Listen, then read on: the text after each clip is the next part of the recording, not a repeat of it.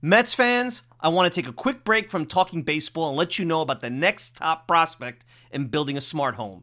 Eufy Video Smart Lock E330 is that big-time new star prospect. The Eufy Video Smart Lock E330 is a smart lock, a 2K resolution camera, and a doorbell. It's 3 devices in one, triple the security. You know triples are rare in baseball, but not with Eufy. You can have everything in one device rather than install many pieces on your front door. It's not just for security, but also for convenience. Just the other night, I had tons of packages in the rain. Rather than fumble for my keys, I easily entered my home. This is big since I have 4 dogs who are impatiently waiting for me at the door. No more concerns about losing keys, and you could assign passwords to your family members. Worried about when your loved ones are getting home? Eufy allows you to see them coming back home via the integrated camera. Hey Mets fans, this is a home run. I had a competitive product before Eufy, and it's the difference between a one-dimensional hitter and a 5-tool player. Eufy is that 5-tool superstar. Go to eufy.com, that's EUFY.com to learn more. Already sold? Go to Amazon and get your Eufy Video Smart Lock E330 today. Want to go to the store? Best Buy will have it starting around May 20th. Get complete control over your front door at ease with the Eufy Video Smart Lock E330 today. What's the easiest choice you can make? Window instead of middle seat? Picking a vendor who sends a great gift basket? Outsourcing business tasks you hate? What about selling with Shopify? Whether you're selling a little or a lot, Shopify helps you do your thing, however you cha-ching. Shopify is the global commerce platform that helps you sell at every stage of your business. From the launch your online shop stage to the first real-life store stage, all the way to the did we just hit 1 million orders stage. Shopify's there to help you grow. Whether you're selling scented soap or offering outdoor outfits, Shopify helps you sell. Wherever and whatever you're selling, Shopify's got you covered. Sign up for a $1 per month trial period at shopify.com/try. Go to shopify.com/try now to grow your business, no matter what stage you're in. Shopify.com/try. This is a podcast from Minute Media.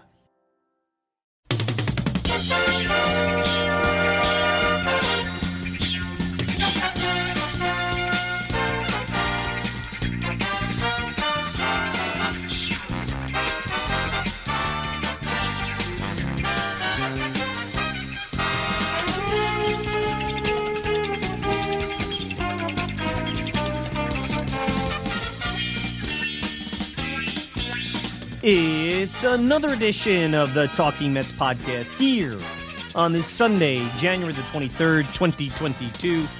Of course, I'm your host, Mike Silva. You can check me out all the time at the TalkingMetsPodcast.com. Send me a tweet at Mike Silva Media, and you get the show on Apple Podcasts, Spotify, Amazon Music, pretty much whatever podcasting service you desire. If you want to interact with me, Mike Silva at TalkingMetsPodcast.com. No G. Mike Silva at TalkingMetsPodcast.com. And I want to welcome in the good friends over at the Fan-Sided Podcasting Network and the good folks over at RisingApple.com. Welcome again to another edition of the program. I think we have a good one because if you are a loyal listener to the show, every year on this very Sunday, the week before the Baseball Hall of Fame, the BBWAA makes their announcement of who will be inducted into the Hall of Fame. Now, I know we had the Veterans Committee, and we've done a ton of talk about Gil Hodges, and obviously Keith Hernandez and his number being retired. And leading up to that, because of Gil Hodges, we got into a lot of Hall of Fame talk, but we haven't done our official show. And anybody who listens all the time knows that I really enjoy doing this program. I give you my ballot. I don't have a vote. I probably will never have a vote. They're not going to let somebody like me in. That's crazy. Why would they do that? This humble little radio host. But I like to play, some pretend Hall of Fame votings, and it's fun. And joining me is a friend of the show. He'll be joining me in just a little bit. You guys probably know him. I'm sure you definitely know him. He's on Baseball Night in New York. Dan Grassa. You also could check him out over at Mad Dog Radio. And Sirius XM's MLB Network Radio. He also does a ton of stuff for 98.7 ESPN and the Jets. But most importantly, if you listen to the MLB Radio Network, you hear Dan on there. And who better to come on than somebody who's on the network. They did a nice job, the MLB Network. Now, you have, what are we on, day 52, 53 of the lockout? I don't know. I'm losing track here, but with no end in sight of that, and like I said, how many times could you break down starting pitching trade possibilities, trading Jeff McNeil, and all the other things we do talking about the Mets? MLB Network Radio has it even worse because they're trying to talk about the whole sport. The sport is locked out, and nobody wants to tune in every day and listen to arbitration and Super 2 and all this other legalese. So what they did is they went and dedicated a day to everybody on the Hall of Fame ballot, whether you were Jimmy Rollins or David Ortiz or Justin Morneau. They dedicated a day, and Dan will talk about that. And I just think they do a nice job over there. It's really good, easy listening, and I constantly have it on in my car, and I think you can learn a thing or two. So, but how do we start off here? And by the way, we will get a little bit of Mets stuff with Dan. I'm curious as to his thoughts on McNeil and another name that came up, Josh Hader, that maybe the Mets will look to trade. We'll see. I mean, it's all speculation right now, but mainly Hall of Fame vote. So, how am I going to break this down? Because this gets kind of sticky. You got 10 candidates you could select up to. You have all these steroid guys. Then you have the guys on the bubble. Then you have the guys that you don't select, but people think should make it. So you could go zig and you could zag and you could go all different sorts of ways. So how I'm going to do it, and I'll probably break it up a little bit, take a little break, is first I'll break down the steroid guys. Then I'll put guys that are, who I'll put in, and maybe there's some debate to them. Because I think all the steroid guys, with the exception of maybe one, but I think all of them are no-brainer Hall of Famers. I mean, I'm going to tell you that up front, and I'll get to that. And then there are a few guys who I looked at numbers that surprised me a little bit. So we'll do that. How is my criteria? I've said it before, but I'll do it again. Clearly, total accumulation of numbers is important. Did they have a dominant period? I've been looking a lot at that.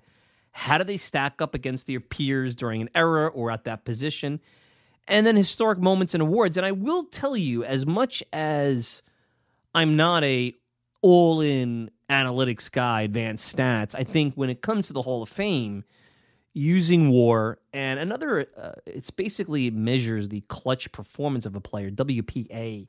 And I was listening a little bit about how the guys on the radio network, MLB Radio Network, were incorporating that. I think that's one I'm going to start to look at a little bit more because it's taking leverage situations and associating the players' win shares to those leverage situations. And when they get those big outs, they mean a little bit more than in a 10-0 game. So, where do I see this going? I guess we could really just start there. And if you're not following him on Twitter, you should be. And I say this every year. At not Mr. Tibbs, Ryan Thibodeau.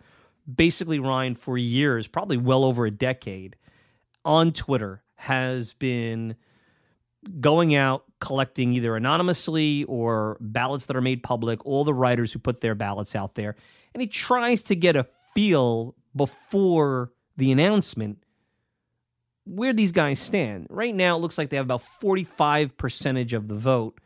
And you could pretty much see that the only player that I see right now that's going to get elected is David Ortiz. And that's a well-deserved election. I know that the DH, and I don't really think it's like it used to be. I mean, you have Edgar Martinez, who paved the way. Harold Baines is in there in the Hall of Fame. But it used to be, well, it's a DH. It's just an offensive player. There's no two-way. Here's a guy that, if you look at his win shares, even with negative win shares on defense, he still, as an offensive player, overall, without any defense, has more win shares than really well-rounded two-way players like Gary Carter, Yogi Berra, Hall of Famers at premium positions. He's got the over 500 home runs. His OPS plus is in the top 100. And look, who else would you go to in the last 15 to 20 years? What better historic moments are there than the 2004 Red Sox? And I think Big Papi, who hit basically all the way out the door to the very last day he hit at a high level. He probably could have played another year or two. So, he went out on top, and there's something to be said for that. But the reaction to the city, how he helped, and I don't want to say heal, because when there's a tragedy like the Boston Marathon bombing, is only so much a sports figure can do, but how he kind of stood at the forefront and tried to bring some positive vibes to a city that was reeling in a terrible situation, I think really put the cherry on top of his career. So I don't think there'll be any debate. He's right now at about 84%,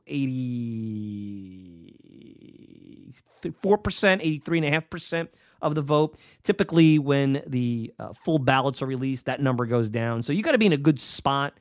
I don't think he'll be going away, but I think he'll be in a good spot where he'll clear it by 3 or 4 points, be elected. And I think he's the only one that's going to be elected because the two more controversial names, which are Bonds and Clemens, who right now are just above the 75% threshold, and they're the only other two above the 75% threshold, have only gained a couple of votes.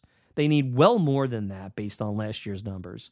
With half the ballot that probably is not on the internet, that probably hates steroids, that probably wants to punish these two guys, I just don't see them happening. And both are on their last year. So quite honestly, they're going to become the Veterans Committee's problem. And what, 3 years, 4 years, 5 years down the road, that will be fascinating because now it's your peers, others in the game, executives, but also their peers, depending on, I know Ozzie Smith and Fergie Jenkins and guys like that have been on the panel before on the Vets Committee, but we'll see when these guys come up what their situation is. Look, when you have, and I'll just start with all the steroid guys, and I'll get it out of the way because I'm not going to spend an hour here talking about steroids and whether these guys should be in the Hall of Fame. You know by now, there's nothing wrong with looking at off the field, like I said, historic moments, awards. When we talked about Gil Hodges, some of the things he did as a person, how he was lauded as an individual going over and serving in the Korean War.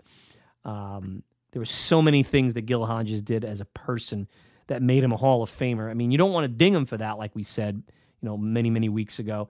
But I also don't feel that it's my place to start to judge people's integrity because you could take that Hall of Fame and really blow it up many different ways. And when we get to Curt Schilling later, that's really the poster child of integrity because what is integrity for one is not for another.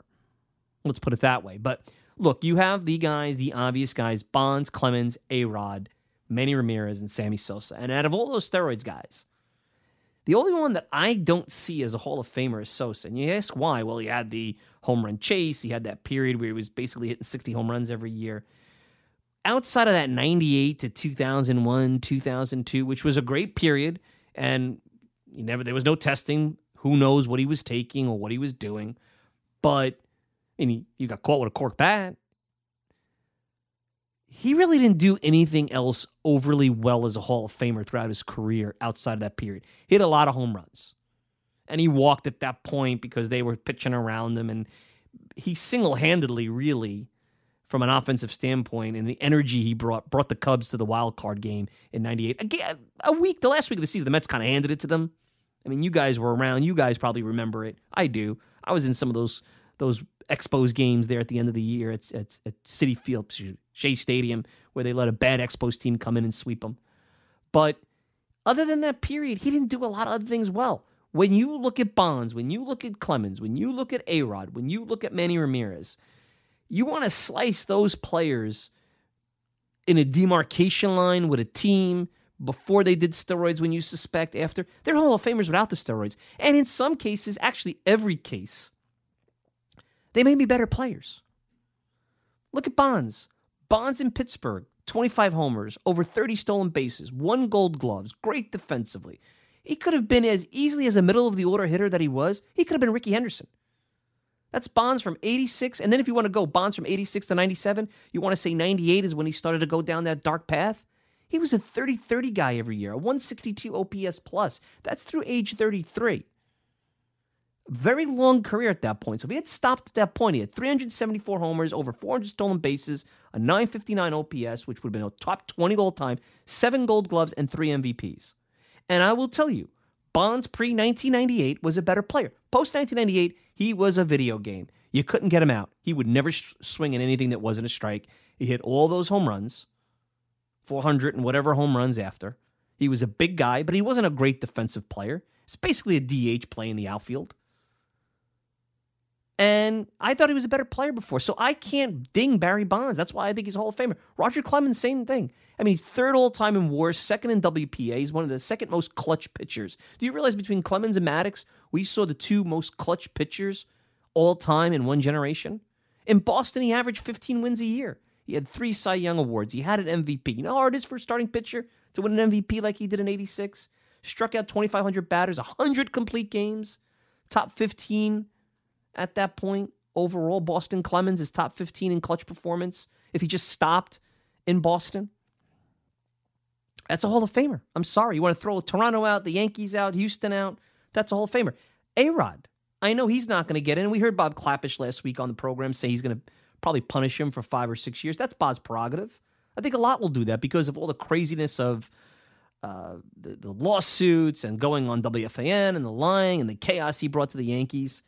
But A-Rod in Seattle, which was a short span of time, 7 years, was a 40-40 guy at shortstop. Led the league in batting average. Here's a guy that, as a young player, and we don't know when he got involved in Texas with steroids. And I don't think A-Rod's career is a product of steroids. Maybe there's some accumulation of numbers as he got older. I mean, he broke down. He easily could have had, he would have had 700 home runs if he didn't break down, and he didn't get suspended. That suspension killed him, that 1 year he lost. He could have easily had another 50 home runs. An A-Rod that was old and gimpy, bad hips, would hit 15, 20, 25 home runs easily, even without performance-enhancing drugs. But the A-Rod that signed with Texas, the guy that the Mets thought was going to be their next star, that they were going to team up with Piazza until the price got too high, that was a 40-40 guy at shortstop who could also lead the league in batting average. That's a Triple Crown guy. That's a Hall of Famer. And Manny Ramirez, Mets history could be a lot different if Manny Ramirez was acquired by Omar Minaya. And I know he tried after 2004 when they were tired of his antics in Boston after the World Series. And then they tried to trade Lastings Millage. Could you imagine if they were able to pull off the Lastings Millage for Manny Ramirez trade that was rumored at the deadline in 2005? Manny Ramirez, Wright, Reyes. I don't know how hard they tried to get him in 2008, but the Dodgers got him.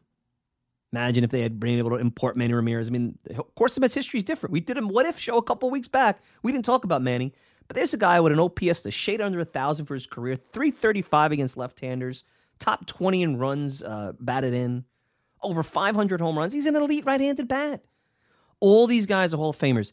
And you'll hear when I talk to Dan in a little bit, the thing about the Hall of Fame, really, if you want to do it the strictest way possible, you look at a player and say, that's a Hall of Famer right away. You don't have to go and dive into some of the things that, when we come back, I have to do with a Schilling or a Rowland or a Kent or a Sheffield. But all these guys, and maybe even Sosa, and I'll debate that one, but I won't kill you because of the historic nature of his 3 or 4 year period. They're Hall of Famers. You're not gonna really need to look at Baseball Reference. So my ballot starts off with Ortiz, Bonds, Clemens, A-Rod, Manny Ramirez. 5. Half of my ballot's filled out, and they're all steroids guys, so kill me, have at it, do what you think is best, but I don't think there's a lot of arguing the performance outside of the integrity, and I just don't think any of these guys, and Greg Maddux, and I'll leave you with this before I take a break. Greg Maddux was on a podcast with David Cohen, and it's called Towing the Slab, and if you're not listening to it, subscribe to it, check it out.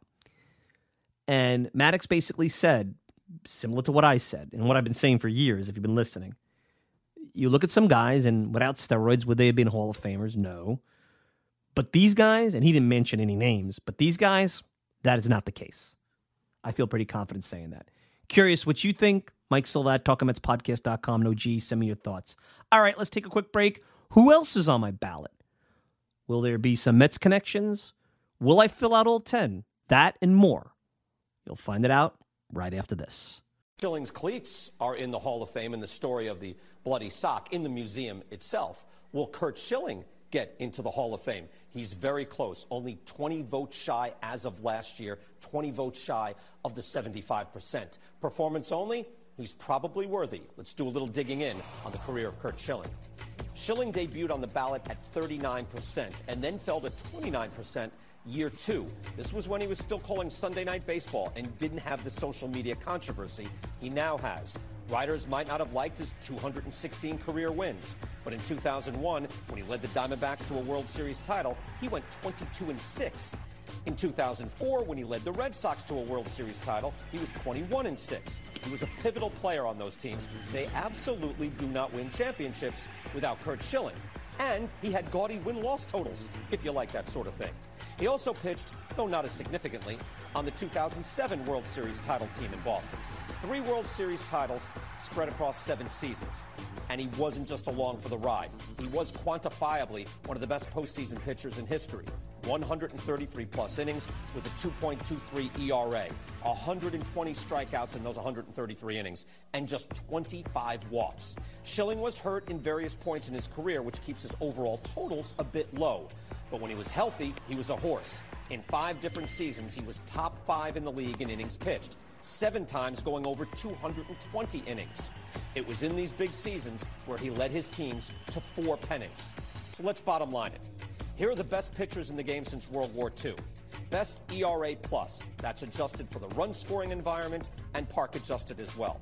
Among retired pitchers with at least 2,500 innings, Schilling is in the top 10. Pedro, Clemens, Randy Johnson, Whitey Ford, Greg Maddux, Roy Halladay, and then Curt Schilling. Schilling is tied with Tom Seaver and Bob Gibson. Fewer innings, definitely. It's not close, but still, Schilling's run prevention is all-time great. Performance only, I think Curt Schilling is a Hall of Famer. But the writers have to make a judgment call. And if you're thinking writers shouldn't make judgment calls, they've been making judgment calls now for years, especially in the PED era. They now have the power, have been given the power, whether or not to grant a particular player baseball's highest honor. They've been making that call for years with players suspected of using steroids. They can make that call now with Curt Schilling and what he says in his social media stance. All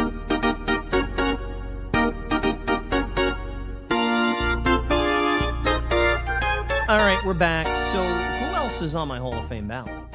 And I'll tell you what, we'll start with the poster child for what I think is ironic. A lot of, fake outrage against him.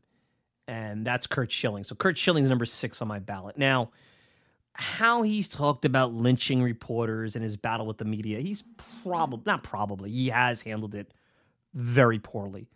I think it's beyond ridiculous that writers take someone's political leanings or who they voted for president and anywhere near factor it in to their vote. Because, really, when it comes to politics, for the most part, with the maybe 99 point something percent of the time, where there's that small smattering of, I think, obvious and overt bad.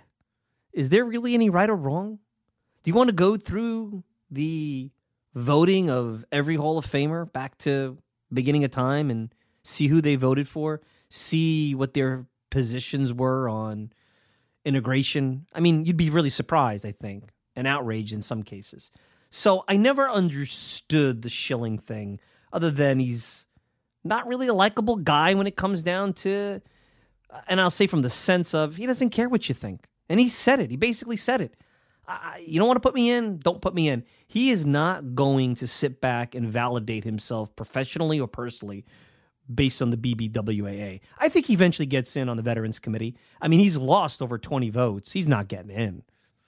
Not with the writers. The writers, the calling of the lynching and all that stuff, I believe it was bad, but that's not why he's not going to get in. It's because he's supported a president that they don't like.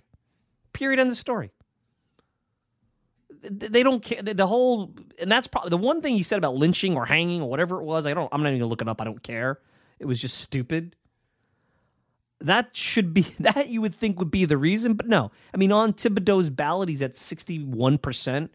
He's not going to come anywhere near close. Now, I think he was getting close. I think he was about 15, 16 votes short, and he might have gotten there, and this is his last year. So he's going to go to the Vets Committee, and he'll get in. I'm more confident in Schilling than Bonds and Clemens. Now, Schilling, I never was sure. I always was on the fence with him because at the beginning when I heard his name, there's the bloody sock, there's the Red Sox bias, 2004. But when you look at my criteria, he had an awesome career, especially from 97 to 2005. He was a top 5 clutch pitcher. He was a top 5 pitcher in that era, period. He won nearly 64% of the time, 140 wins. He had the Arizona moment, which sometimes gets overlooked because of the bloody sock and the 04 Red Sox. He should get in. He's a better pitcher than I thought. And he was good in Philadelphia. He took a few years early in his career to find his way, but he was a really good pitcher in Philadelphia at a time in the late 90s. And the next guy I talk about falls into this category because he was on that team, and I think because they were bad, they get overlooked. But Schilling's a Hall of Famer. Look at the numbers, 3 20-game win seasons. And he and Randy Johnson literally dragged the D-backs to a title in 2001. Really. It was really the Yankees. I mean, yeah, there was that 9th inning and what happened there, but the Yankees had that series in the 4-peat. They had it. Now, the next guy, I think, certainly doesn't get he's a Hall of Famer when you hear his name, but Scott Rowland I have on my ballot. Now, I think there are positions like first base and third base, I've said this about Keith Hernandez, that are so underrepresented. Second base. I mean, really, the Hall of Fame, when you start to look at it, is filled with pitchers and outfielders. I mean, you start to look at some of these other positions. You got 8, 9, 10, and I usually do the 80-20 rule. 80% of the game, their career played at a position on Baseball Reference. But here's a guy that I was shocked. He won 8 Gold Gloves, 7th all-time in third baseman for wins above replacement. He's better than half the Hall of Fame third baseman in terms of win shares over there. He's not flashy, but sneaky good. And I think he got hurt by playing for that bad Phillies team in that market. And then he went to St. Louis, and he was a really good player in the shadow of Albert Pujols and the Cardinals. I mean, remember, the Endy Chavez catch, who hit that ball was Scott Rowland. Scott Rowland could have been the hero of that Game 7 if that catch doesn't happen. So I have Scott Rowland. I believe he's a Hall of Famer. I think eventually this will get more traction. I could see Rowland being the kind of guy. And right now, he's 5 years on the ballot. He's got another 5 years. He's at 69.9 right now. He's going to get in. I wouldn't be surprised I think it happens within the next 2 years. It may happen next year. I'd have to dive deeper into the ballot to see who's going to be coming up. But as time goes on, I just can't see him not getting in, and that'd be well-deserved for sure. Now, the next 2 guys, which bring me up to... let's see. So there's Ortiz, Bonds, Clemens, A-Rod, Manny Ramirez. That's 1, 2, 3, 4, 5. Schilling is 6. Rowland is 7. I have 2 more. So I'm not filling out all 10. I have 2 more. Now this guy has a Mets connection. And when I say his name, you're going to cringe. But Jeff Kent is a Hall of Famer. Now, I know defensively he played other positions. He played a little third base. He played second most of his career. He even played first base. But... depending on how you look at it, he's the second most in homers and third most in RBIs for second baseman, second to, top 5 in OPS. I think he's second overall. Again, I use those who played 80% of their games playing second base. Yes, his defense was lacking, but the position is underrepresented. And here's a guy that the Mets probably gave up a year too early, went to Cleveland for Carlos Baerga, didn't hit there. And when you think about it, the Giants traded Matt Williams, who was a very popular player, to the Indians. It worked out for the Indians. They got to the World Series the next year. But Kent morphed at that point into a player that, just drove in runs. He was a guy good for 25 to 30 home runs and 120 RBIs at the position. And he wasn't a total clunker. He wasn't a total clunker there. He's a Hall of Famer. Now, you may not like him because, as Mets fans, you're not going to like him because of him not performing, and he was a bit arrogant here. And I know he wasn't the most friendly guy with the media. And that goes double for the next guy I'm going to bring up, who has a loose Mets connection. Kind of a what-if connection for the most part. But I put Jeff Kent in. And then finally, in my final notch, and this guy to me is every bit the hitter. I mean, you could argue he's every bit the hitter that Manny Ramirez was. Last spot is for Gary Sheffield. Now, he played for a lot of teams, played a bunch of positions. I know that everybody hates the story of Milwaukee where he was tanking games and throwing the ball away because he didn't want to play there. And he didn't really come into his own until he started getting healthy. I mean, a good year in San Diego. Then he went to Miami. And it was about 1996, 1997, he started to come into his own. And for, I'll tell you what, a 5 or 6 year period, he absolutely was right there with the elite hitters like Bonds and Manny Ramirez and whatnot. He hit over 500 home runs for his career, hit it as a Met at the end of his career in a part-time role. He's a run producer, top 30 all-time. I mean, look, from 96 to 2005, 332 home runs, 303 batting average, 969 OPS plus a 154. And here's the crazy part, and I know it was a different era. He walked more than he struck out. I mean, think about that. He was an elite offensive player. Now, he took the cream at some point, so he's got a little bit of that steroid connection. I don't know about that. But if you remember, similar to Manny Ramirez and What If, the Mets were going after Sheffield for a while. When the Marlins were having their fire sale, I believe Sheffield was one of the names they were going after, Kevin Brown as well. They just never could make it happen. They wound up taking Dennis Cook and Al Leiter, so they got some good pieces.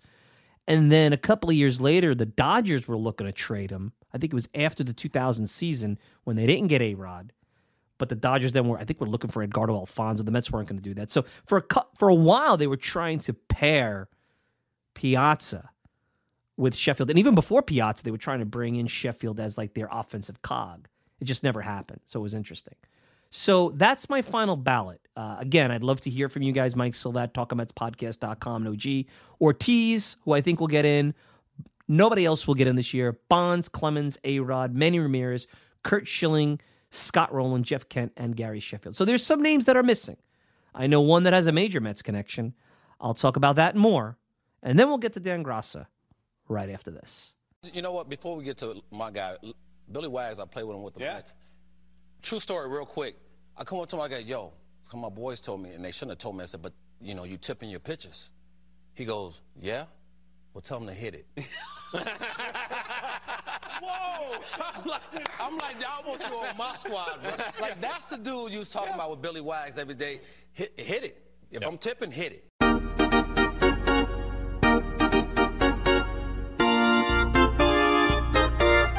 All right, so before we get to Dan Graca, let me just get into who I left off, because there's probably a couple of names that you're wondering about. I never felt, I'll make this quick, because the real name I think you're probably wondering is Billy Wagner, because of the dominance at the position, the peripheral stats, connection to the Mets and everything.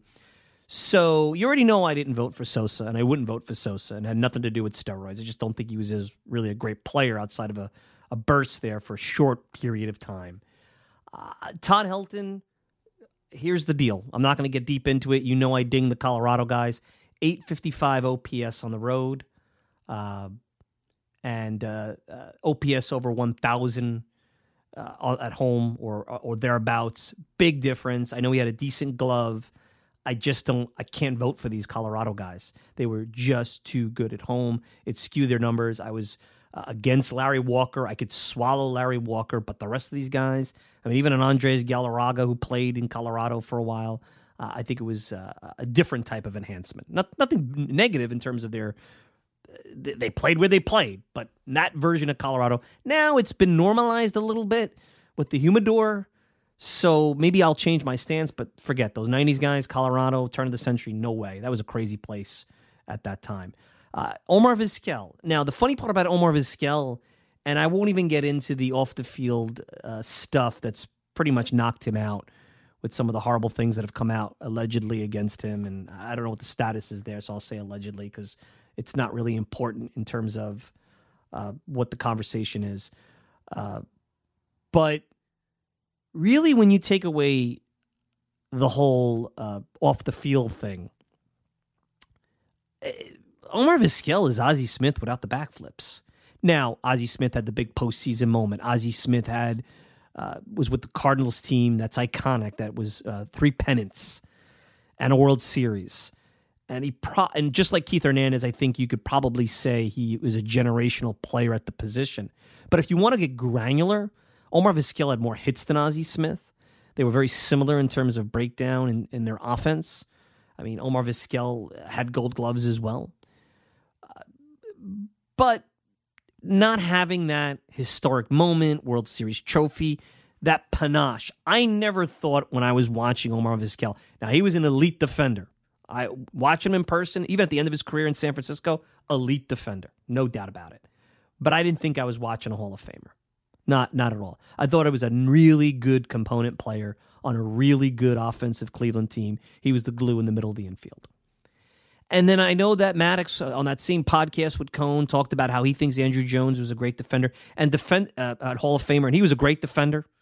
And he tells a story about a game at Shea Stadium where I think Brian McRae went and made this all-out crazy catch, a highlight reel play that night. And then an inning or two later, Andrew Jones went to the same spot that McRae just tumbled all out to make a play and made it look routine. Andrew Jones was an elite Hall of Fame defender, and he was obnoxious because the way he was so good, he would go out there and nonchalant a lot. I think he even hurt him in the 2000 postseason against St. Louis. I think he dropped the fly ball in the sun because of that. But yeah, he had periods as he developed as a hitter where he'd hit you 30 home runs, and he had a little bit of speed. I just think he's a little bit short. I think he is the kind of guy, and I know they say he's Willie Mays without being Willie Mays. Well, Willie Mays was an elite offensive player.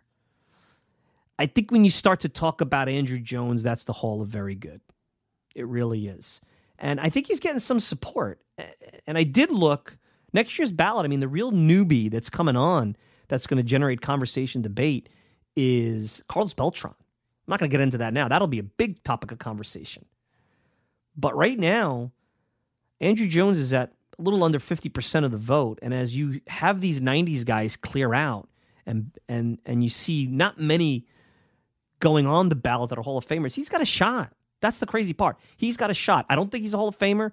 I will not support it, but he's got a shot because of that. Because there is a feeling, I think there's a belief that people have to fill out their ballots. You don't. You can only vote for one guy. Just be honest. Vote for the players. And if there's more than 10, then you have to have a cutoff. And that stinks. But that's what it is. Now, the final guy, and I don't think there's really anybody else that I need to really talk about with you. I mean, the Phillies guys, like Ryan Howard, do you really want me to get into why he's not a Hall of Famer? I mean, really?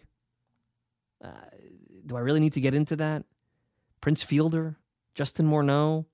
I mean, I'll tell you the one name that was a little bit better than I expected was Torrey Hunter. Not that I'd vote for him for the Hall of Fame. And even Mark Teixeira. I think if Mark Teixeira had stayed the kind of hitter he was in Atlanta and Texas, where with the Yankees he became more of a pull dominant 250 home run hitter, he might have had a chance, but he had a decent career. But again, I fall into Hall of Very Good. Now, Billy Wagner. Billy Wagner has great peripheral stats, a whip under 1 for his career, a crazy strikeout rate, had that dominant final year in Atlanta. And I'll tell you what, he was not a Hall of Fame closer with the Mets. He was a sweaty closer. Most Mets closers dating all the way back to Jesse Orosco have been sweaty. John Franco, Randy Myers, Armando Benitez, Braden Looper, Wagner, obviously Juris Familia, Frankie Rodriguez. You know the deal. You know the drill. And I'm not dinging him for what happened in the 2006 postseason because it wasn't his fault, although Game 2 with So Takuchi, that turned that whole series around. But there was a lot more to that than just Billy Wagner in that series. And they don't get there without him because that was an Achilles heel of the team the prior year, was the bullpen, specifically the 9th inning. But despite all the dominance, I just think if you're a reliever, and this is where I'm going to kind of play small hall, when you're a reliever and you go 1 inning and you have a counting stat like the save, which not all things are created equal. Maybe you need to start looking at different types of saves. Maybe WPA and clutch starts to come into the equation. I didn't really break that down because I just don't think he's a Hall of Famer. There's not much you can tell me to change my mind. I didn't really think Trevor Hoffman was a Hall of Famer. I mean, right now, you got guys like Goose Gossage, who redefined the position, multi-inning reliever. Mariano Rivera, who basically is the poster child for Hall of Famer. Maybe that's not fair. He's Babe Ruth of relievers, of closers. But you got to say relievers because relievers at some point can get in. Billy Wagner, to me, just doesn't have that moment. I mean, he's got an ERA over 10 in the postseason. I mean, think about that. You know, he has a postseason run in him with Houston or the Mets or anybody. Maybe I think differently. And this is not a knock. I like Billy Wagner. And I tell this to his face. And I know he thinks he's a Hall of Famer. And I know there are a lot, especially those who are analytically inclined, that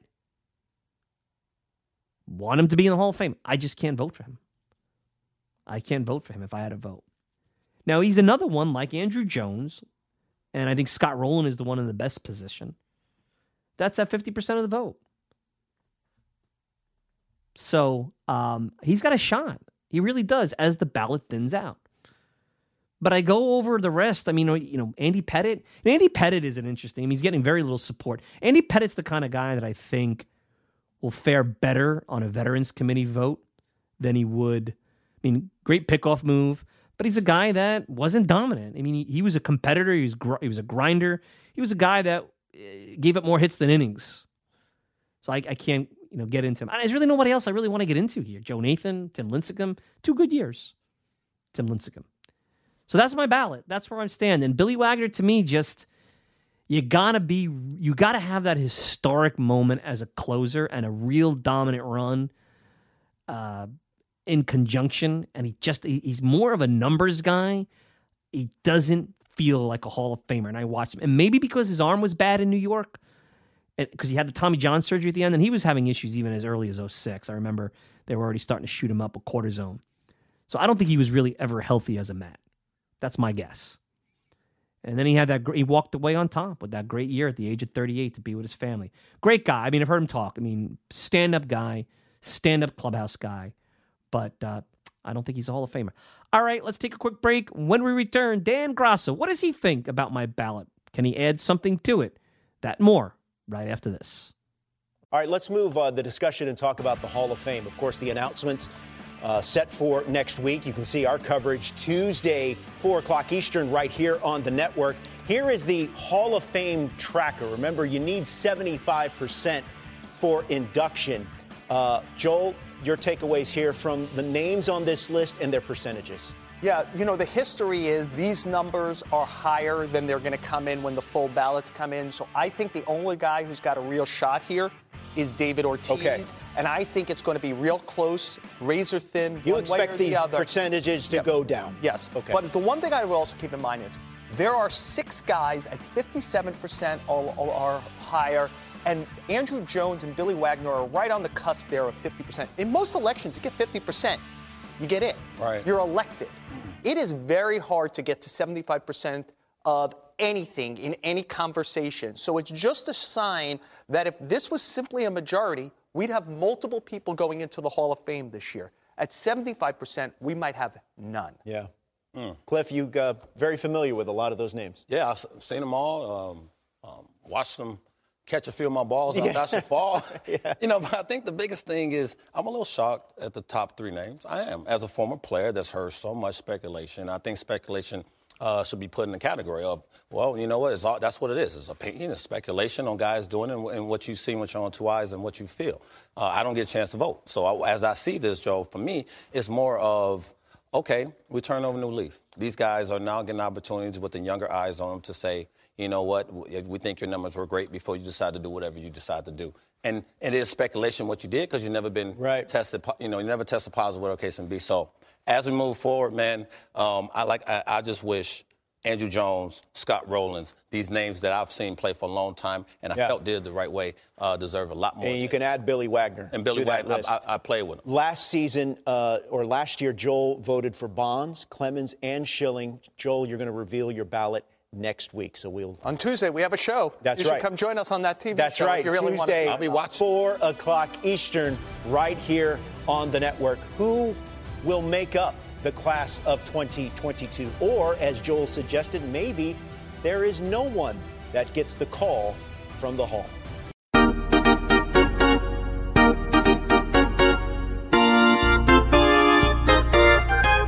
We're back, and joining me, friend of the show. It's been a while since we've had him on, but you guys probably know him. Baseball Night in New York, Mad Dog Radio, Sirius XM, Channel 82, 98.7 ESPN. He also does some Jets radio. God bless his soul. Dan Grasso. Dan, look, what other town Can there be bad basketball going on? Who really wants to deal with hockey right now? Football was over by Columbus Day, as you know, covering the Jets. We could talk some baseball and Hall of Fame despite the lockout. So welcome in. How are you? Mike, thanks for having me. Things are good. Let's kind of hope we have a baseball season that starts on time. It's late January. Normally we're still a few weeks away from pitchers and catchers. We're not at that drop dead, let's be nervous time yet, but I'd say the clock is ticking, if you know what I mean. Sure. Look, March Madness may mask it a little bit, but that's a couple of weeks. If you don't have any baseball in March and they're still talking about arbitration and service time, I don't know. You're going to get some really angry callers to Mad Dog Radio. Although that's more of a football station, isn't it? Is that fair to say? I'm not knocking it. Yeah, probably. But I do the shows on MLB Network Radio too. So, yep. Obviously that's 24/7 baseball, and that's eaten up a lot of our time here in the offseason, that and the Hall of Fame stuff. But, the thing that we keep reminding the fans and that, fans should remember as far as if you're looking at a timeline with this whole thing, players don't get paid until the regular season. Yep. So, when they're kind of looking at the calendar is saying, okay, what do I have to do or when am I going to start to actually feel the brunt of not getting a paycheck? It's opening day, which is March 31st. So that would be the one that, of course, they don't want to have to sacrifice in any way, shape, or form. And the owners lose money in spring training, so they don't care. And let's face it, Dan, spring training is probably a little bit too long. It's more long for the pitchers than the hitters. So, we will hope. But look, this is the time of the year. I do it every year, the Hall of Fame ballot. I don't have a ballot. So whatever I say means absolutely nothing. I don't know if they've allowed you into the club yet, but we can do our fake ballots. I break it down like this: total accumulation of numbers. Did they have a dominant period?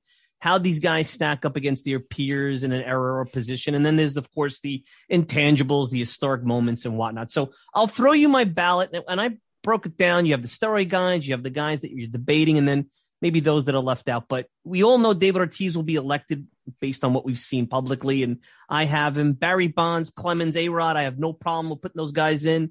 Manny Ramirez, Curt Schilling, Scott Rowland, Jeff Kent, and Gary Sheffield. So curious, any surprises from a top-line perspective with the Mike Silva ballot there?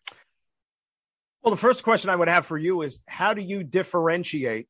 I guess you don't differentiate A-Rod, Manny Ramirez to the other so-called steroid guys, because those guys failed tests. I'm going to give you what Greg Maddux, and I don't know if you heard what he said earlier this week on David Cohen's podcast, where you look at some of these steroid guys, and if you're not a person that's in the camp where they're, whether they failed or were accused of failing and you knock them out, look at their careers and say, okay, with or without steroids, were they a Hall of Famer? If you look at Bonds, you slice Bonds, Pittsburgh Bonds, that's a guy that was a 30-30 guy. You could make the argument that Bonds pre-steroids of 98 was the demarcation line, was a better player. He won Gold Gloves. He actually played defense. He wasn't a plodding outfielder. Boston Roger Clemens, averaged 15 wins a year, 3 Cy Young awards. A-Rod, you could say maybe if it's just the Seattle years, maybe it was a little too soon, but how many shortstops steal 40 bases, hit 40 home runs, and can lead the league in batting average? And then Manny Ramirez, I think you'd agree, is probably maybe the best right-handed hitter of our generation. The only reason I don't have Sosa in there is because outside of a couple of years, steroids or not, Sosa wasn't really an elite player. He was a really an offensive-minded outfielder who didn't play defense on a bad Cubs team. So I look at it kind of like, can we slice these guys up with when we think they were clean?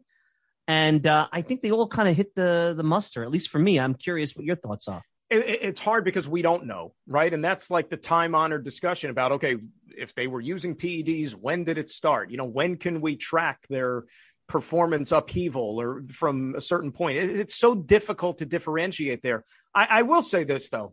Like you rattled off a number of names. I have a lot of problems with the Hall of Fame and the way that the whole process is done. And I've talked about this a lot on air. First of all, I think that 10 is too many. That's the first thing that they need to change. I think that having 10 votes is way too much, because I look at this ballot. I don't know if there's 10 Hall of Famers on the ballot. I'm a very hard marker. I believe that when you talk about the Hall of Fame, it's the best of the best. It's the 1%. It should be hard to get in. And I know you've heard the expression probably in the past that I think that over the years, we've maybe turned it into the Hall of Very Good. with some of the guys, right? With some of the guys that are being, and this is Veterans Committee and all this other stuff. But like the more and more people we let in, it's like we're kind of lowering the criteria. So I do believe that you should be a hard grader when it comes to these things. So I don't know. And there's a lot of writers in the ballot and the guys that decide to make it public and to, tweet their ballots out and all these other things. I see a lot of them checking off about 10 names. And I'm like, really?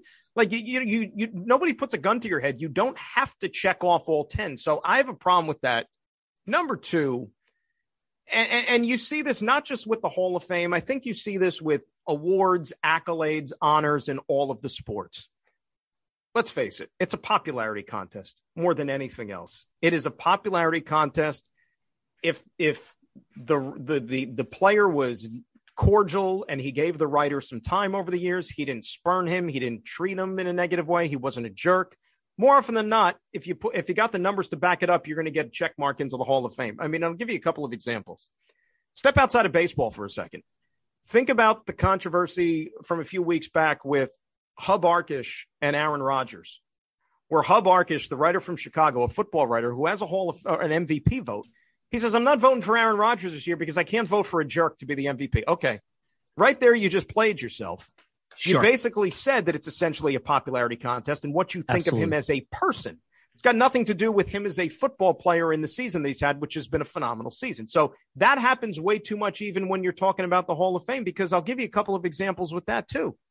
Why is a guy like Jeff Kent, who is the best power-hitting second baseman in the history of the sport, Mike, history of the sport. Second or third most home runs, depending on how you look at it. Third most RBIs, second most OPS. Not a good defensive player. Who would have thunk in the David Cone trade, the one Hall of Famer was the guy that the Mets traded away, right? But I mean, look at some of the second basemen that are in the Hall of Fame. Ryan Sandberg, Craig Biggio. I mean, Craig Biggio had 3,000 hits. Okay. Ryan Sandberg, Craig Biggio. If you were, if you had one at bat for your life, with runners in scoring position with 2 outs, you want prime Jeff Kent or prime Craig Biggio up at the plate? You know what I mean? Yep.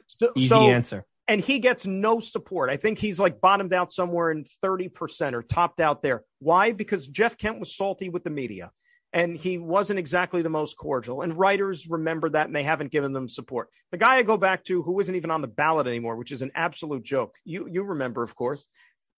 Go back and look at Albert Bell's run with the Cleveland Indians. Maybe how the hell? Yeah. Right. I said Manny Ramirez is the best right-handed hitter of our generation. Maybe I should take that back. Maybe it was Albert Bell. But think about that. How is Albert Bell, with the run that he had over a 10-year period, how is he off the ballot after 1 year? Because he was a horrible dude to the media.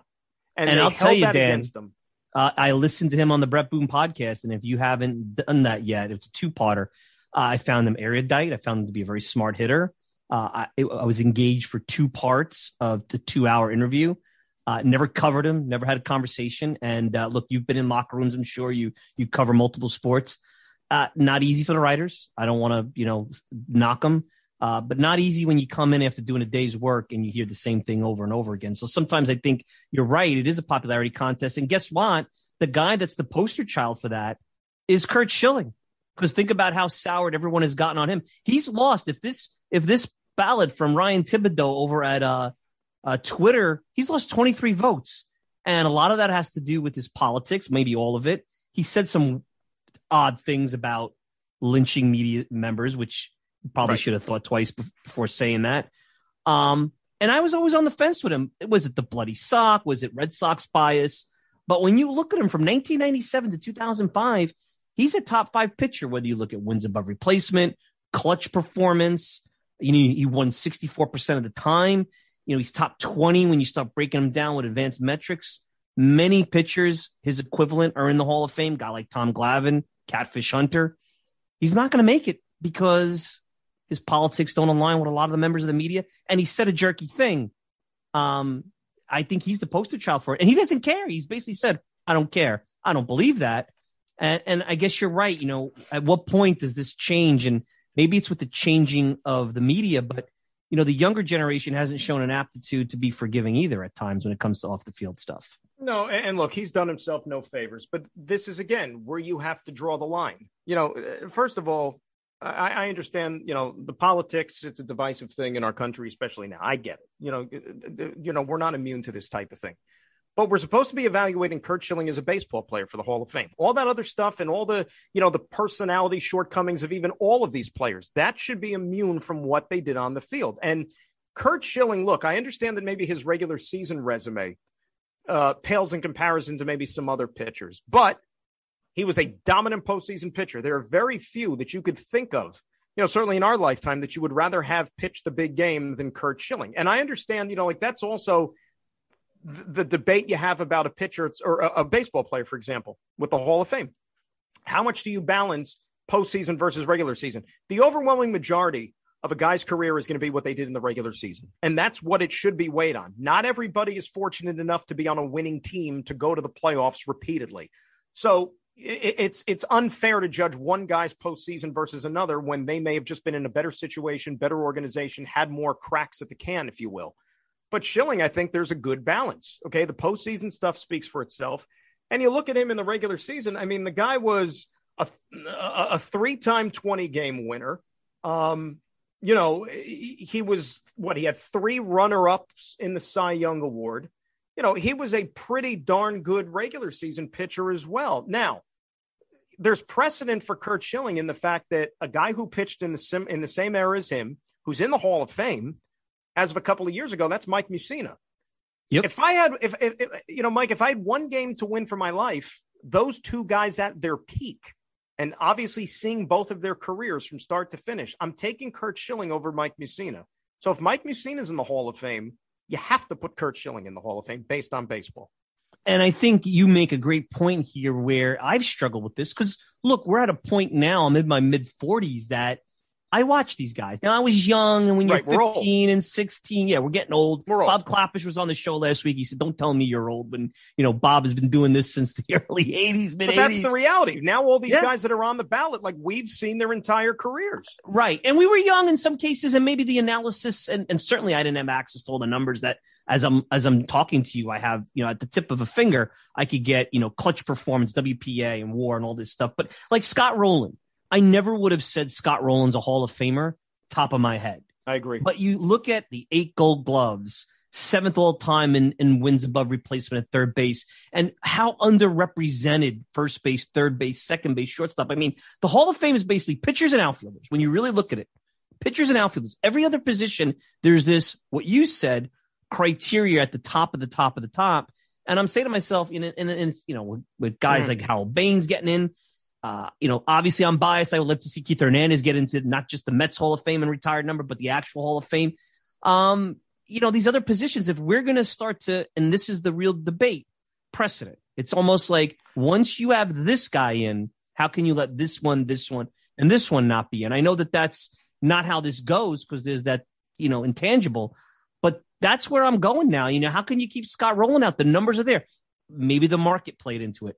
Right. My eyes and my gut says no, but then maybe that's not fair to Scott Rowland when you think about it. Well, I'm going to sound like a hypocrite here, but my criteria for a Hall of Fame, among other things, is this. If I ask you, all right, let's use Scott Rowland as an example. If I ask you, is Scott Rowland a Hall of Famer?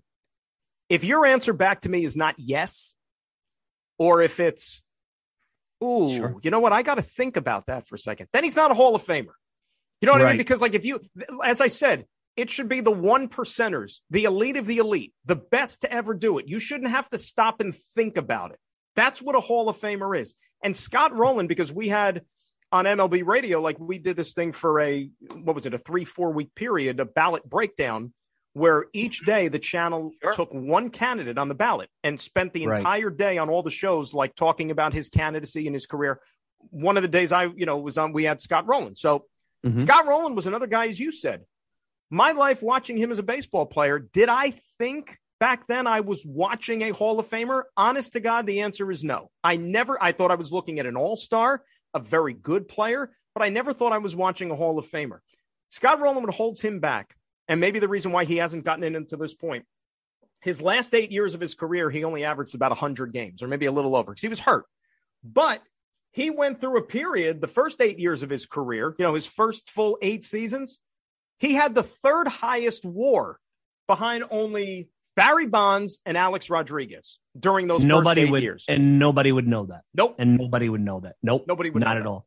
And well, on that, and you're right, that's the initial reaction. So on this ballot, who falls into that? And you tell me if I'm right on this. Just cold, hey, Mike, Hall of Famer. Ortiz does. Bonds does. I'm taking steroids out, of course. Mm-hmm. Clemens, A-Rod, Manny Ramirez. That's it. I can't say that about Schilling, even though he has definitely the chops. I can't say it about Roland, Kent, Sheffield. None of those guys. And I haven't even gotten to the guys that I left off that some people are very adamant. Guys like Billy Wagner, Todd Helton, Andrew Jones is getting a lot of love. Omar Vizquel off the field having some issues. Even Sammy Sosa. Even Sammy Sosa as his fans. As much as I think that is a hard one, not because of steroids, because it's a weird career. But those are the guys. That's it. The steroid guys are the only ones. And I could take a point and say, Mike, Barry Bonds, Hall of Famer, 1992 to that point. I think the answer is yeah. I mean, he was, again, I go back to what I said earlier, better player in Pittsburgh, early years of San Fran than steroid Barry Bonds. And a lot of these guys, Dan, were better players before they took steroids. They didn't have as good of numbers. They were better overall players. That's the crazy part about it. Well, because the sport became a video game. That's what it was, with all these guys. And the numbers just became out of this world. And it was just an assault on the record books more than anything else. But, Wagner's another guy. Roland's going to get in eventually. Okay, he's trending in that direction. He's going to get in. Wagner, I think, is going to get in. And Wagner is also a guy, like he came on our channel and said, unless a writer comes up to me and says, I'm not voting for you other than, non-baseball reasons or whatever, then there's no way based on the numbers I shouldn't be in the Hall of Fame. And I agree with him. Now, relievers are very underrepresented. As you said, you think about relief pitchers in base. There's only 8 of them. There's only 8 in the Hall of Fame when you talk about closers. And Billy Wagner, the thing that hurts him, I think, and doesn't jump off the page, or at least hasn't up until this point, is because of his workload. His workload is lighter than any Hall of Fame relief pitcher. Any guy who's in the Hall of Fame, he's only got 900 innings pitched. Now, remember, Billy Wagner played in an era where the closer pitched an inning. It wasn't like, Bruce Sutter and Raleigh Fingers back in the day pitching 2-3 innings at a time to get the, 6-out or 9-out saves. But I'm going to tell you something. If you look at those 900 innings and you break it down just for what he laid out there and how dominant a pitcher he was, compare Billy Wagner's numbers to Trevor Hoffman. All right, ERA plus. ERA plus is adjusted ERA. It's supposed to factor in the era in which you play, the ballparks, and those sort of things. The higher number is the best. Mariano Rivera's ERA plus is the highest. It's the, number one, it's 200 something. Yep. It's whatever. I don't have it off the top of my head. Billy Wagner's is 187. You know what Trevor Hoffman's is? It's 141. Billy Wagner's numbers in terms of, strikeouts per 9 innings, that sort of thing, whip, they blow Trevor Hoffman's out of the water. And I was never the biggest Trevor Hoffman fan. All right. He was almost just somebody that they tried to drum up in the National League be the dominant closer. That's what Trevor Hoffman was, and he played a long time in San Diego and blah, blah, blah. In a big spot, I never trusted him. But if you're putting Trevor Hoffman in the Hall of Fame, and I know that he pitched a lot longer than Wagner, he's got 1,100 innings. So almost, 200 more than Wagner. But if you break it down just in terms of pure dominance, Wagner was a more dominant pitcher than Trevor Hoffman was. And I think more people are maybe getting schooled on that. And that's why I think in the next few years, you might see Wagner eventually get in. He's the greatest left-handed closer of all time. I think he belongs in the Hall of Fame. That's the reliever is actually where it really gets interesting, because I'll just say, hey, look, the ERA of over 10 in the postseason. And look, I watched Billy Wagner as a Met. Very good closer. Not dominant, but to be fair, so he hurt his arm. He hurt his arm. Yeah, so Taguchi, I was at that game. Yeah. Cold night, I was at that game. That changed the series. Changed the series. That game 2 is where they really lost the series. It's a whole nother show you can do. But one thing people have to remember, his arm was really never right as a Met, and he had Tommy John surgery, I believe, at the end. Right before he had gotten traded, and he came back. He had a dominant year with Atlanta. So maybe even injuries played into that. How about that his last year with Atlanta? You have the numbers in front of you? When he was 1.43. He was 38 years old, 1.43 ERA, 37 saves, almost 14 strikeouts per 9. Dominant. And that's how he walks out the door. And that's how he walks out the door. He could have played more and he wanted to go home to be with his family. I think with relievers, we have to evolve similar to how we had to evolve with the designated hitter. It was always can't vote for him. And look, Big Poppy, offensive player, his WAR, if you believe in that stat, and it doesn't really matter if you do or you don't, it's the same criteria for everybody, whether it's Baseball Reference, Fangraphs. Offensively, he's more valuable than a guy like Yogi Berra or Gary Carter, who had a more complete career on both sides of the ball because his offense was so good. So with relievers, maybe you're right. Maybe we have to look at it less about saves and counting numbers and more about total domination. And that's where the eyes and living through it come into play, where you and I could do this for Billy Wagner 25 years from now, if we're still doing this, and God help you if you're still doing this and I'm still doing this, because there's something wrong with us if we're still talking about this, right? Somebody's going to say, I never saw Billy Wagner play. So they're just going to go by the numbers. Just like you and I have to go by the numbers with, to a certain degree, anybody from the 60s, depending how late their career, like I like Jim Rice. I didn't see enough about Jim Rice to really understand him. And what By the way, speaking of Jim Rice, MLB Network over the last couple of days, they did one of those like blind ballot comparisons. They put two guys' career statistics next to each other. One guy's in the Hall of Fame, one guy's in the ballot, and then they revealed who it was: Jeff Kent and Jim Rice. Now, Jim Rice had to wait a long time. Jim Rice, it took him forever to get in, but he finally got in. Jim Rice, another guy, a little surly with the media. That probably held him back for a long time. Jim Rice, and they were different positions, of course. Jim Rice's numbers extremely comparable with Jeff Kent. Extremely. And then I could do the same thing. And again, I'm going to take the off the field. I know he did some horrible things off the field, and I don't know what the status is of that. But, Omar Vizquel is pretty much Ozzie Smith without the backflips in the World Series trophies. More hits. I never thought Omar But Vizquel I don't think he's a Hall of Famer. No, I never did. I don't. He's just a good glove. Right. And maybe that was Ozzie Smith. Maybe Ozzie Smith, like you said, and I know this might drive people nuts. Again, watched Ozzie later in his career as a member of the Cardinals post 86, where he was on the downslope. Maybe that's who he was. And we just, because he does. Yeah, but Ozzie Smith was, a World Series winner, big home runs, think about the one against the Dodgers, go crazy, folks. You need some of those moments. Vizquel didn't have those moments. I'll tell you this right now. And, we're a few days away from learning the ballot. I think at most we're only getting one guy in this year, and that's Ortiz. Only that's one, it. because you mentioned where things are tracking right now. There's about 45% of the ballots that are public, on the Mr. Tibbs. Historically, the guys that don't vote for the steroid ones, the ones who don't vote for Bonds, Clemens, those are the ones who don't make the ballot public.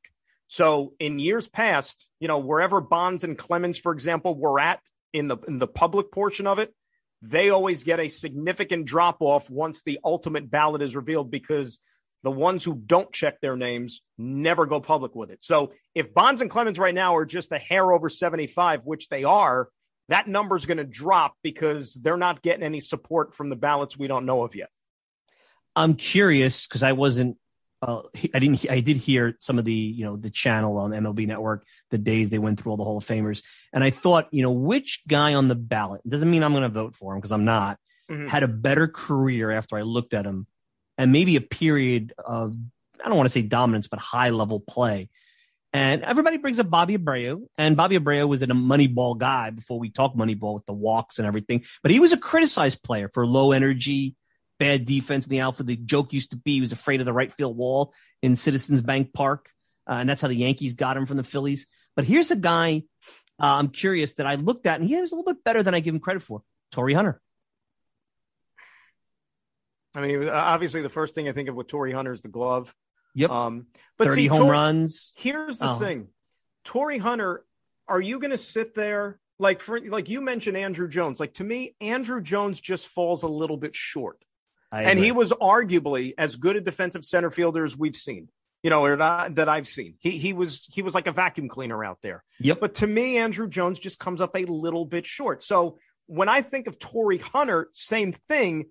Absolutely. I still don't put him defense. I mean, he's like a hair below. Maybe he was like Andrew Jones light, the American League version of the Gold Glove center fielder. And he was great. Don't get me wrong. So if I don't think Andrew Jones is in the Hall of Fame, I think Torrey Hunter again comes in just a hair below an Andrew Jones.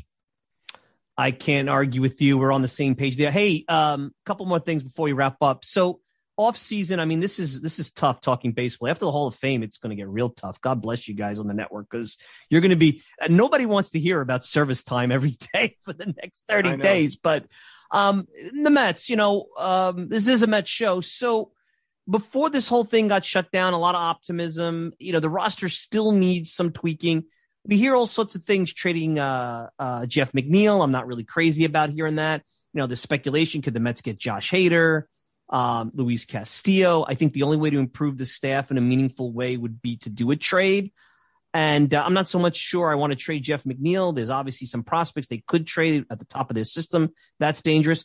What does Dan Graca, what would you like to see done if you were GM of the Mets coming out of the lockout? Let's assume the lockout ends February 1st. How would you like to proceed with the remaining, frenzy that will happen before spring training? Well, from your lips to God's ears, February 1st or what? I mean, that ain't happening, but that's not happening. I wish. Well, first thing with McNeil, look, as of a couple of years ago, I loved McNeil. Thought that this was, a find. This is a guy who was going to be a hit machine for you for years to come. Last couple of years have been rough, and then last year it just boiled over. And obviously, he and Lindor don't exist well together. They could, smile and hug when the cameras are on and all that stuff and say everything is fine and dandy. You heard a lot more stuff since the season ended about how they just did not get along. McNeil was very stubborn, apparently, in the field when it came to, the shifts and his positioning and so on and so forth, to where you wonder if those two can coexist. And not that I'm the biggest Lindor fan in the world, which I'm not, but he's not going anywhere. He ain't going anywhere. They made. I don't think you can't trade him. You can't trade him if you wanted to. He's it might be the worst contract in baseball right now, but he's still young, so he's got a chance to turn it around. Here's the lesson, Dan. You never get married before you date. Of course not. That's what happened. It was foolish. They didn't even go out for a cup of coffee. Lindor and the Mets didn't even go out for a cup of coffee. They just signed the not even a virtual meet and greet. Nothing. Not even a Zoom date. There you go. But hey, you hold out hope. If the Mariners found somebody dumb enough to take the Cano contract off their hands, which ironically was the Mets. Right. Maybe there's hope. But no, I think here's the other thing, too, about, where you're going to find a home for McNeil. The Cano return, since he's got all that money still on his contract, that's still an albatross, unfortunately. You hope there's a universal DH, which I think there will be. So that alleviates a little bit of that. The problem is, all right, you want to say, let's stick McNeil at third base for the time being. Okay, maybe, but you have Eduardo Escobar. I think that they don't want to get a long-term solution necessarily at that position, because you got Brett Beatty, who's going to be here hopefully pretty soon and, man that position for a decade, you hope. I'm in the camp, though, where, I might be in the minority. I'm still a big Chris Bryant guy, and I would not close the door on that. Steve Cohen obviously doesn't mind spending all of his money, and you know what? God bless him. Chris Bryant's somebody I think that could help this team because he's got positional versatility. You could put him in third. You could put him at first. You could put him at the corner outfields. The guy serves a multitude of roles. He is a nice right-handed bat, which I think could benefit this lineup here. Now, does McNeil have value? Maybe. A team might think that a change of scenery could benefit him. So you would trade him for Josh Hader if that was an option? Oh my God, I would drive him to Milwaukee myself and let him sit in the front seat. Hader concerns me with the closer. Just you get them, and then they it's like milk. What's the expiration date? Right? Nobody knows. Well, look, here's the bottom line. I'm not an Edwin Diaz fan in any way, shape, or form. Hader becomes your closer. He hasn't had any significant arm trouble yet, which is a good sign, but that might be in the offing sooner rather than later, because all pitchers, they just go. Yep. You know that. They're bound to go, especially the hard throwers. But Hader's the best reliever in baseball. I would bring him here in a heartbeat. They do need help in that department, though. As you said, what do they still have to do? Let's not forget, and I know he's not, a huge name. Aaron Loop was arguably their best pitcher last year for the full season. Not starter, reliever, their best pitcher. He was that good. Yep. Now he's in Anaheim. They got to replace that. The bullpen, to me, when I look at it on paper right now, it's a little shaky. It's underwhelming. Shaky, it's underwhelming. Yeah, even Lugo to me had a disappointing year. I've never been a Castro fan. I think they'll be able to go out and improve. And obviously, look. Well, they don't have a lefty in the pen right now. They have no lefty in the pen. Nope. And I'm lefty, and I could guarantee you I can't get anybody out if they bring me to camp. I could tell you that. Take anybody out. When are you going to be on Baseball Night in New York again? Well, we like seeing you. You get the nice suit on. I was just on this week, a couple of nights ago. This week. Who was the tan? That was you, Wrecker. It was Martino, me, Wrecker, Sweeney, and Sal. And Eamon was hosting. I got to tell you, I do radio. I could never feel comfortable getting my mug on TV. And then they look at what books. Here's the best part I do. Anytime somebody does a Baseball Night in New York, I like to see what books are on their bookshelf. And the question is, are the books real or do they pick the books out for TV? Right. That's always been my thing. What books do we see on your shelf? I don't do the book. No, I do. I have a nice setup in my living room where I have a nice, like, comfy, propped up couch, which gives me some nice support on the bottom. So it's like I sit there and I feel like I'm in my own element. I have some nice artwork behind me. You know, it's whatever's I'm waiting for someone's dog or cat to jump in there. That's what I'm waiting for. Someone's dog or cat. This whole Zoom thing is interesting because you're kind of melding the live TV and professional studio with home, and it hasn't happened yet. So maybe we haven't had that moment. That we've all gotten lazy. We've all gotten lazy with the Zoom thing, and I understand it's great, you know, technology wise. But I think I'm kind of zoomed out, if you know what I mean. Yep. I think I don't blame you. What do you got coming up? Before I let you go, what do you got coming up? Well, I mean, like you said, you know, the fact that we're in the off season for the football, I recharge the batteries for that. You know, Jets will be busy with the off season, of course, you know, free agency and the draft. So eventually we'll get that started up again. You know, checking in with the guys in Florham Park, but just doing the talk shows, you know, the baseball, the Mad Dog stuff, and, you know, popping on SNY every once in a while. That'll keep me busy for the next few months until the next part of the calendar arrives, which will be here before you know it, you know. Well, you were very generous with your time on a week, and I kept you a lot longer than I promised. I appreciate it. Let's do this again, and you know, be well. And I'm looking forward to see. I'm going to be watching your background next time you're on Baseball Night. I appreciate that, and more importantly, let's hope there's an actual normal season that we can talk about the next time that starts on time. You think? I'll leave you with this. You think I think the regular season starts on time. I think spring training gets truncated. I think that's what the owners want. I would say but I don't think they have the cojones. I could say cojones on a family show. Yeah.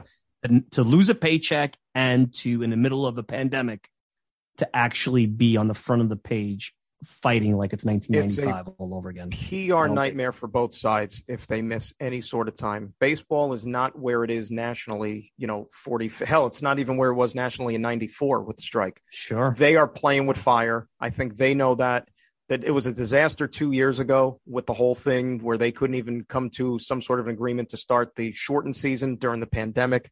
They're playing with fire. I would say the drop dead date for no interruptions is probably the first week of March. So let's keep our fingers crossed it happens even before then. Buddy, go enjoy the rest of your weekend. Thanks so much for everything. All righty? Michael, thank you as always, bud. Be good, all right? Take care, Dan. Be well. That's Dan Grassa. Dan Grassa, ESPN 98.7, Mad Dog Radio, MLB Network. Great stuff. All right, let's take a quick break. We're going to wrap up. You're listening to the Talking Mets podcast. We'll be back with more right after this. The Talking Mets podcast is available on many outlets, but the most popular is Apple Podcast. Hi, I'm Mike Silva, the host of the Talking Mets podcast, and I encourage you to leave a review about the program on Apple. Just rate it 1 to 5 stars, hopefully a 5 because why wouldn't you? And then if you have time, leave a review. It helps the podcast continue to grow and encourages others to take a listen. You can also email me at MikeSilva@TalkingMetsPodcast.com. No G, TalkingMetsPodcast.com. Hope to hear from you soon, and enjoy the rest of the show.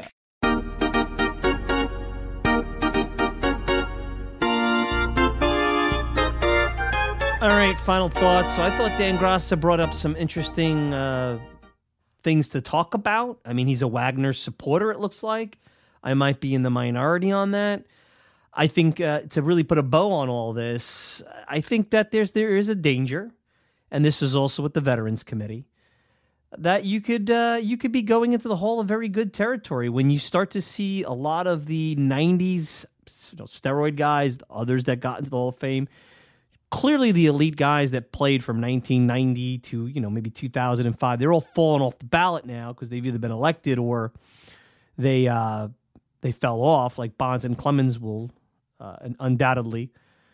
You got Andrew Jones, and you've got, I think Scott Rowland's a Hall of Famer, but I don't think it's a shoo-in. So it will be interesting over the coming years. And then next year, the whole Carlos Beltran conversation comes up again. I forgot that he was up, and I was looking at it through one of the breaks, and I'm sure the conversation about his short tenure as a manager in the offseason will come up. I don't know if he'll get a job in baseball before then. Obviously, Mets fans have always, going back to his first season in a Mets uniform when he struggled, had a arm's length relationship with Beltran. So his Hall of Fame candidacy will be a huge topic next year. And I don't want to even talk about it right now because well, the fact that I don't say yes goes back to what I said initially at the beginning of the program when it was like, hey, really, Hall of Famer should be like, boom, like that. And we can't say that about a lot of the conversation we've had over the last month. Gil Hodges, Keith Hernandez, even some of the Vets Committee guys like Jim Cott. They're just not. So, but to me, the biggest thing I want you guys to take away on this program, our Hall of Fame ballot program, is all those steroid guys, if they had stayed the player that they were at the beginning of their career, and everybody ages, stolen bases, defense, all those things start to wane as you hit 30 and north. But the game did change. There was less of a value on those things. But today, even in this crazy game that just seems to value strikeouts and home runs, the more complete player that A-Rod and Bonds were, that's a tremendous Hall of Famer. Not that they're not. I mean, think about it. A guy like Bonds, who could be Ricky Henderson or middle of the lineup hitter, could do 30-30 every year. And A-Rod, who could do 40-40 and maybe lead the league in batting. It'd be Triple Crown guy at shortstop. I mean, he wasn't the best defensive shortstop, but he was a good, solid defensive shortstop. And I'm sure if he put his mind to it, he could be a Gold Glover. Maybe size was a little bit big for the position, but that's another story for another day. So that's what I leave you with. That's my Hall of Fame ballot. One more time, in case you want to hear it one more time. David Ortiz, who I believe will be elected on Tuesday. Bonds, Clemens, A-Rod, Manny Ramirez, Curt Schilling, Scott Rowland, Jeff Kent, and Gary Sheffield. No Billy Wagner, no Todd Helton, no Andy Pettitte, no Andrew Jones, no Omar Vizquel, and no Sammy Sosa. So that's the Mike Silva Talkin' Mets Hall of Fame ballot. And look, what's next? Well, guys, we're in the midst of this lockout. I don't know how deep I want to get into doing a segment about the lockout, but I think that's important. I know that we touched a little bit on trading Jeff McNeil and Josh Hader and what the Mets can do. I think we know what the Mets need to do when the lockout is done. But when that happens, I don't know. I do know it will be a crazy frenzy when this thing finally comes to a head and it gets resolved, because you have a bunch of players sitting out there that are going to need jobs. They're going to need them quick. And I do believe we'll miss maybe not March spring training, but I think pitchers and catchers is certainly in jeopardy. I do not believe we're going to miss the season, but the next couple of weeks will be very telling. I know the Players Association has a counteroffer this week, so we'll see where that goes. And that will be telling, how do the owners take it, and is it tabled, or is it laughed at, or is it preposterous? And if that's the case, then buckle up. We may have to rethink some things. And that really stinks, because there's a lot of optimism around these parts with the Mets, and it's almost like this optimism was put on hold or put in the closet until the business of baseball was or is resolved. So anyway, I want to thank everybody for tuning in. Of course, I want to thank Dan Grassa. Check him out over at the MLB Network Radio, Mad Dog Radio, Baseball Night in New York. And hey, if you're a Jets fan, you can check him out on the radio and content hosts for the Jets. You can check him out on Twitter at Dan Grassa. You can check me out all the time at the TalkingMetsPodcast.com. Send me a tweet at Mike Silva Media. And you get the show on Apple Podcasts, Spotify, pretty much whatever podcasting service you desire. If you want to interact with me, Mike Silva at TalkingMetsPodcast.com. No G. Mike Silva at TalkingMetsPodcast.com. And I want to thank the good folks over at the Fan-Sided Podcasting Network and the good folks over at RisingApple.com. I'm your host, Mike Silva. Enjoy the rest of your week. Enjoy the Hall of Fame announcement. We'll be back with another Talking Mets podcast next week. Till then, take care, everybody.